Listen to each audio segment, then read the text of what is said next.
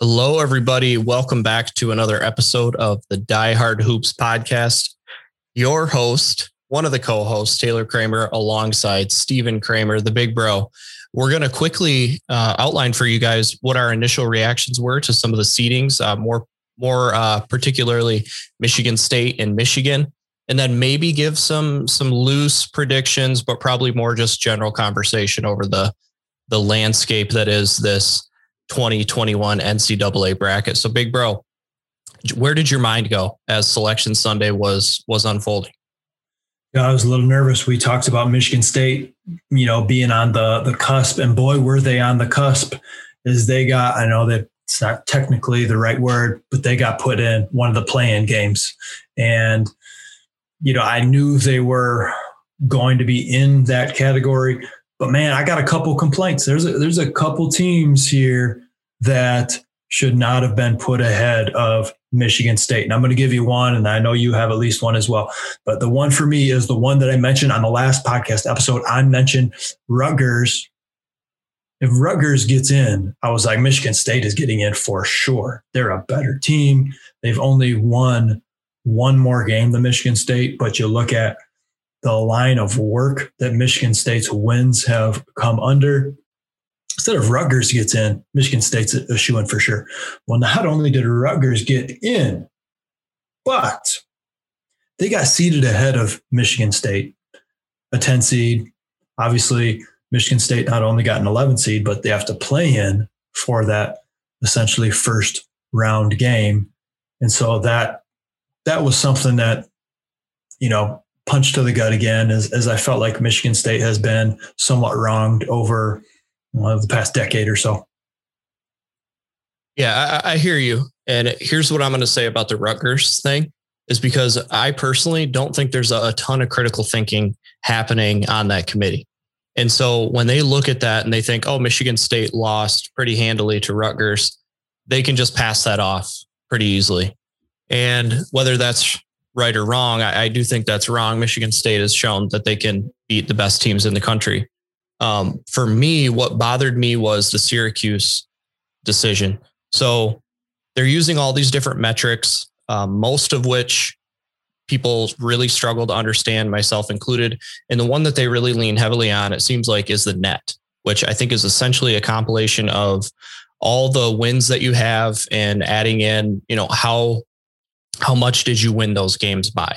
And Michigan State did not fare well in that net. They've had some pretty big losses, and they've also had quite a few losses.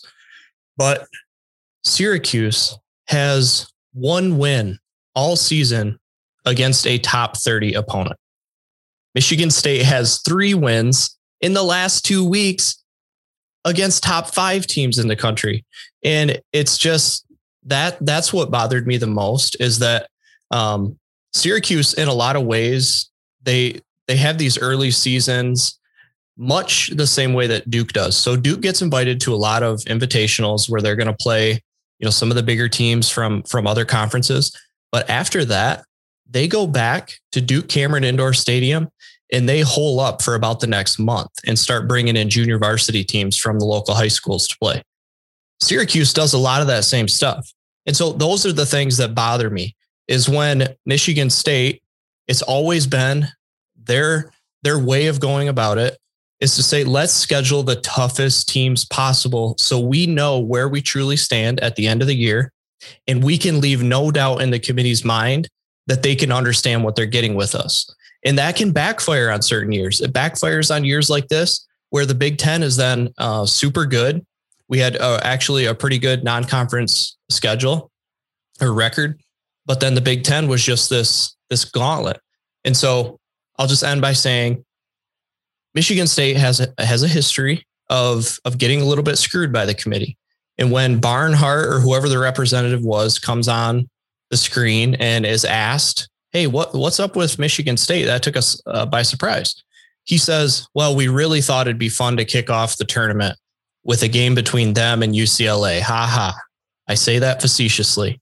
No, dude, you cannot. It was serious. You can't say a joke like that when you just gave 2 paragraphs of nothing explaining why Michigan State was seated the way that they were.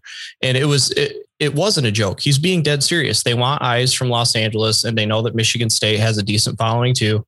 And so they put those teams in this late game slate, and it was undeserved. I mean, Michigan State deserves to be seated where they're seated. They're at about a 10 or 11. They do not deserve to be the play-in team. So yes, that upset me. I'm going to have to hose you down. Bring out the fire hose. Bring out the fire truck. Bring out the fire extinguisher. This is heated. You should also see your face. It is bright, bright red. All right, let's change topics, okay? Let's look at the brackets as a whole. Let's look at some overall thoughts. We're not going to give the picks. We'll save that for another podcast. I like to marinate on the bracket until essentially Wednesday night or early Thursday morning before I really say, okay, put my stamp on it. This is it. So let's look at the East region. That's the one where number 1 seed, University of Michigan, is there loud and proud. What are some thoughts on that regional? So I was just listening to a podcast. I don't know if you read any of Graham Couch's stuff, but he has a podcast along with one of his buddies. And I was listening to what he had to say, and he's like, man, Michigan, even though Illinois passed them technically at the end of the season in terms of, what does the committee appreciate? What level are they at? Michigan got a great draw. Like, that region, I think, is really good for them. I think that every team that's in that region, they're going to be capable of beating. It doesn't mean it's going to be easy, especially if Livers is out. But I think that I'm still putting them as the favorite to come out of that. Now, that doesn't mean I'm not going to put Michigan State down in my Final Four, but if I'm being realistic, I think that you still have to look at that East region and think that Michigan is the favorite even without Livers. I agree. The one thing, they're going to go to the Sweet 16, with half whatever it is they got. They're going to go to Sweet 16. Florida State, they could possibly meet in the Sweet 16. That's a tough team. The ACC has been down from years past, but Florida State, you have to buckle up and bring the hard hat if you're going to beat them. They will not beat themselves. Extremely physical, tough, aggressive, very athletic. Their struggle at certain points can be the fact that they can go cold for stretches of the game, which, they just sometimes they don't put up enough points. That could be a tough game. That's going to be a tough game. But I agree. Looking at the bottom half of the bracket, Texas, Alabama. I mean, Alabama's coming in hot, as is Texas. So, I mean, you have teams that are kind of riding some momentum. So I think that's what's interesting is like Alabama won their SEC tournament. You have Texas who won the Big 12 tournament. And so you have teams that are playing their best basketball of the season at the right time. And so when I agree with Graham in the sense, like, I look at this board and I'm saying, yeah, they got a pretty good draw. But some of the teams that are in here are absolutely playing the best basketball that they played all year right now. That's a dangerous thing. You're playing with fire a little bit when it comes to that. And I'll be honest, I don't think Michigan is playing the best that it's played all year right now. And you got the injury thrown in. So that's something I think to be concerned about as a Michigan fan is my team playing the best at this time? I personally don't think that they are. You want to jump to a different region? Let's jump to the West, because I think that's another one that may be the most chalk, in my opinion. That's the Gonzaga regional. So what stood out to you? And I apologize. Michigan State, right? Is Michigan State's in the Michigan regional? Yes. What are your initial thoughts with them playing UCLA and then BYU? I don't hate it. Now, you never want to have to play more games. It's just more risk of losing. So I again, I don't like that they're in that position to have to play that playing game against a storied program. But I don't hate those matchups. I actually think that, they could beat UCLA and then they could beat BYU. And I think a matchup with Texas would be pretty tough. But again, like if they can somehow string together some consistency, it's not like this. It wasn't at one time a top team in the country. So anything could happen, but I do like them getting past those first two games at least. Mm-hmm.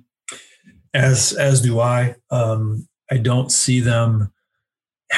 I have trouble because at minimum, I usually pick Michigan State to go to the Sweet 16, if not win the whole thing. But Sweet 16 is almost like my automatic Michigan State fan pick that I always pick them to go to at least to the Sweet 16. Man, they just have so many droughts.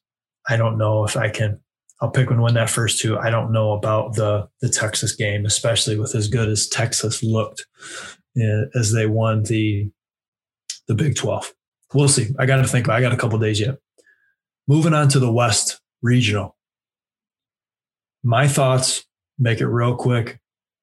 This is the easiest regional out of all of them. Those are my thoughts. Oh, that's it.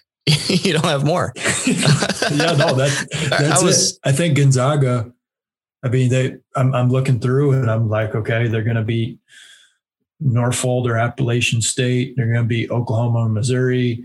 Then they're looking at like a Creighton, Virginia, Ohio, whoever comes out of there. Virginia doesn't scare me at all this year. So now they're in the Elite Eight. Like, I think they're going to walk to the Elite Eight. And then they're going to have a tough game. I think it's going to be against Iowa. You play a 3-seeded Kansas. I haven't been impressed with Kansas this year. So, I think that one's going to be a little chalk as far as I can see Gonzaga and Iowa playing. And I think Gonzaga has too much athleticism for Iowa to handle. They're going to the Final Four. Okay. Yeah, I think that's going to actually be a pretty tough one for me to figure out, because I could see a world in which Luka Garza just goes nuclear and the rest of the country is finding out like what the Big Ten had to deal with in him all year. And Iowa has a pretty well-rounded team, especially if Wieskamp can come back too. But I would still say that I'm probably going to put Gonzaga in that Final Four. But what's interesting about this region is that there's a lot of great coaches here. And it's almost like in March, you have to sometimes look less at the players and more at the coaches. And so you have Gonzaga with a great coach, Virginia, Tony Bennett's a champion, Kansas. And then it could be argued, does Iowa have a great coach? I'm not a huge Fran McCaffrey fan, but they have a good team. So that is something, though, that I think they have a lot of good coaches in that regional, and they might have something to say about how this all turns out. So what comes with that? What comes with the thought of, you talked about the coaches. So what's a somewhat of a prediction? Nothing final, but what's a prediction for that? Well, I really like Iowa, but I think Gonzaga is the favorite. So I'm going to definitely have them meeting up is what I'm saying. Okay. No further than that. Okay. Nothing further than that right now. You're not giving me anything to go. Okay. All right. Let's move across the bracket to the South Regional. And, it's funny that these are all labeled, West, South, because they're all in Indianapolis. I wonder if they should have just called them bracket A, bracket B, bracket C, bracket D. Not as much fun that way. So Baylor won the number 1 seed for that bracket. What are your thoughts? To be honest, I don't know much about Baylor. I can imagine that they're an athletic team. They've been winning games all year. I really I'm going to lean heavily towards favoring the Big Ten teams just because we've beaten up on each other so much. I think Ohio State has everything that you would want in a team. So they have some post presence with Liddell. They have really good guard play. It's kind of up and down, but Washington can go off. And I think for that regional, I am jumping ahead on this, but I think that I'm going to pick Ohio State to be in the Final Four on that side. And the thing about Purdue is that I could actually see them knocking a team like Baylor off. So, big aspirations for this Baylor team. I think they're a number 1 seed for the first time in school history. And I could see Purdue giving them all that they want. We also have Villanova in that regional too, and they had an unfortunate injury. I think it was their point guard. He might be their shooting guard, and they were playing pretty well. But a great coach there and still some pieces of a good team. So I think that regional, just looking at it, that could be a tough one to try to predict. I think there's going to be some strange things that are happening in the South regional. I agree. If there's a, ladies and gentlemen, listening, if there's going to be a bracket that's going to get shaked and baked a little bit, I think it's going to be your South regional. Baylor got a tough draw. I mean, okay, you're going to win your first game. Then you get to play North Carolina or Wisconsin. No, thank you. Who would want to play either one of those? Like, that's going to be just to go to the Sweet 16, you have to beat one of those teams. Nobody wants to play the style of play that Wisconsin does. And North Carolina has a ton of large people on that team that they can throw at you. Baylor's good. They're fast. They're athletic. They have size, but talk about a tough draw. Villanova, unfortunately, they have the injury, and it's not going to be the only time that we're hearing, unfortunately, of things going on with certain teams with injuries. Hopefully, no COVID issues for the teams heading in. And then as you start to look through the bottom half of that bracket, then I look at Ohio State's draw and I say, Ohio State got it pretty good. Like, if I was Baylor, I would actually want to be where Ohio State is compared to the draw that they have. So Ohio State is, I hate to say this, but they're one of the most entertaining Big Ten teams to watch this year. Every time Ohio State is playing, sometimes you watch a game, you're like really watching the game. Sometimes it's on in the background. But whenever Ohio State is on, even if I meant to have it on in the background, I end up being glued to the TV. They just the way that they play, how hard they play, the way that they play together is essentially how basketball is meant to be played. And I think they're doing a lot of things right as they head into the year. Can I say one thing? Yeah. Did we talk about the last second shot that Michigan took? Hey, I'll give you a minute or two right now, because I know that you got some thoughts. In fact, you sent me a voice message outlining how frustrated you were by that. So here, and we'll send the clip to Juwan. Here we go. Juwan, I'm sure he knows this, but listen, when you are down one, you get to the mic. When you are down one, let's say you have 20 seconds left, which is about what Michigan had. When you're down one, you do not hold the ball and take the last second shot. That's what Michigan did. When you're losing, you stretch the game out as long as you possibly can. When you're losing, that's why teams foul at the end of games. You need to stretch it, and you need to give yourself a chance to come back in. Meaning, the more possessions and the more shots they have to take the lead, the better probability they have of making one of those shots and winning the game. So when you dribble the entire game clock out and then take a step back three, that has a very low probability of you winning that game. You need to take the best quick early shot that you can. And if you make it, now you're playing to get a stop and win the game. And if you miss that shot, you give yourself a chance to get an offensive rebound and get another shot. And if you miss that shot and don't get the rebound, then you can foul.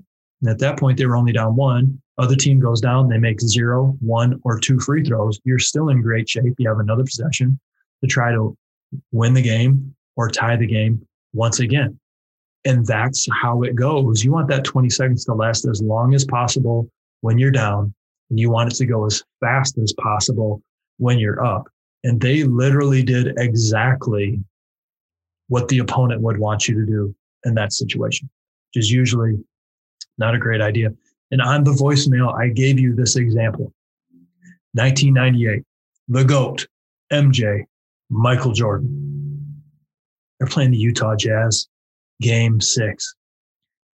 He knows he can bring the clock down to the last second if he so chooses. So, and we had the chance to watch The Last Dance a little bit, and so we got to hear a little bit of MJ's thoughts heading into the shot. So he's talking about, I had to wait for the opportunity, the opening of when I could make my move and then take advantage of it. But here's the thing that you need to know. That was not a buzzer beating shot. There were, I don't know, was it like 6 seconds left on the clock? It was something like that. Let's think about that. Michael Jordan, the greatest player of all time, the most clutch player of all time. And even he, in a very similar situation, shot it with time on the clock, because he knows that if you take that shot with 0 on the clock and you miss it, the game is over. But if he misses that shot against Utah, there's still 6 seconds left on the clock. They can get offensive rebound. They can foul. They can go back down the free throw and get another chance to score it. And so that's just the IQ part of the game that really befuddled me. And I was just really surprised to see that at such a high level game. Me too, man. I was watching it in disbelief. I got a quick basketball question for you. Why is it that teams seem to be so inclined to refuse to throw it in the post at the end of games? Is it because, what are they afraid of? Why are you afraid with 20 seconds to try to get Hunter Dickinson the ball on the block and let him do something with it? There's a lot of great basketball minds out there, and last second shots always come down to the guards. I'm curious why you think that is. It's a great question. And I wish I knew the right answer. I don't have an answer. I have a few thoughts. I think that from what we've seen and how the game's been officiated, when you catch the basketball in the post, you can get the crap kicked out of you and they're not going to call a foul. So, but if you're on the perimeter and you're facing and they're trying to get some contact, you're more likely to draw a foul. 2, when you're on the perimeter, you're facing the basket. Essentially, you can see the other 9 players out on the court, which you can't necessarily do with your back to the basket in the post. So there is definitely some benefit to having it on the outside looking in from that perspective, just being able to see and read all the defense from there. But I'm with you. I think the ball should, with that said, and I just gave you 2 solid reasons why the ball should stay on the perimeter. I think that the ball should go into the post more often, because it doesn't mean that you're not going to get a foul call. There are a handful of really good post players in today's game, many of them play in the Big Ten. And so as you look at that last possession with Michigan, for example, yeah, why not throw it into the post and see what can happen? You're also very close to the basket for that shooter. Usually if you shoot it, you have the best idea where it's going to go. If you miss it, so you have some offensive rebounding opportunities around the basket. So I wish teams went more to the post in general.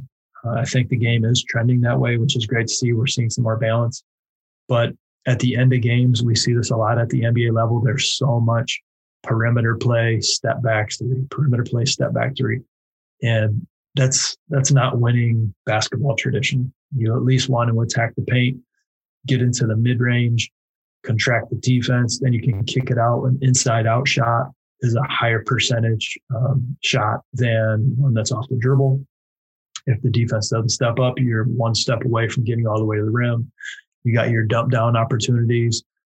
There's a lot of things that can happen when we put pressure on the defense. So you can put pressure on defense on the dribble drive, put pressure on the defense with the post up. But when we essentially just shoot a step back, fade away as the clock's winding down, you're more so just hoping the ball goes in than giving yourself, I think, all the advantages that you could.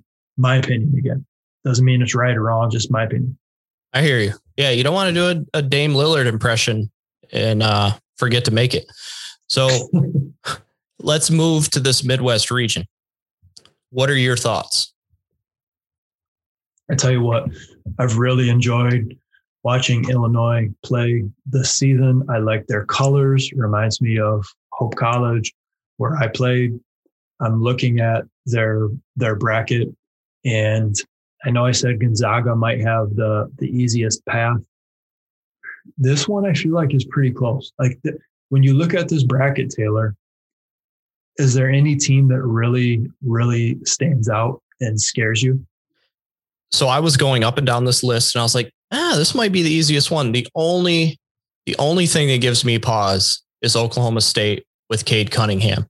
I think, again, there might be a world that exists where this dude can go off and say, you know, I'm the undisputed number one pick and I'm a 6'8" guard and I'm just going to control every aspect of every game that I'm playing in this tournament. But with that said, we very rarely see freshmen succeed like at the highest level on this stage, like a Carmelo Anthony. It's just so rare. Like we get a lot of these great players, but even like Anthony Davis, he was surrounded by other 5 stars and he didn't really have a great national championship game. He played great defensively. But it wasn't like he was dominating both ends of the game throughout the entire tournament. And so I think that this is a relatively easy regional. And I think Illinois has the potential to, I wouldn't want to say cruise. You never cruise in March, but cruise to this Final Four spot. And I did say cruise. They're going to end up in the Final Four. That's what I'm picking.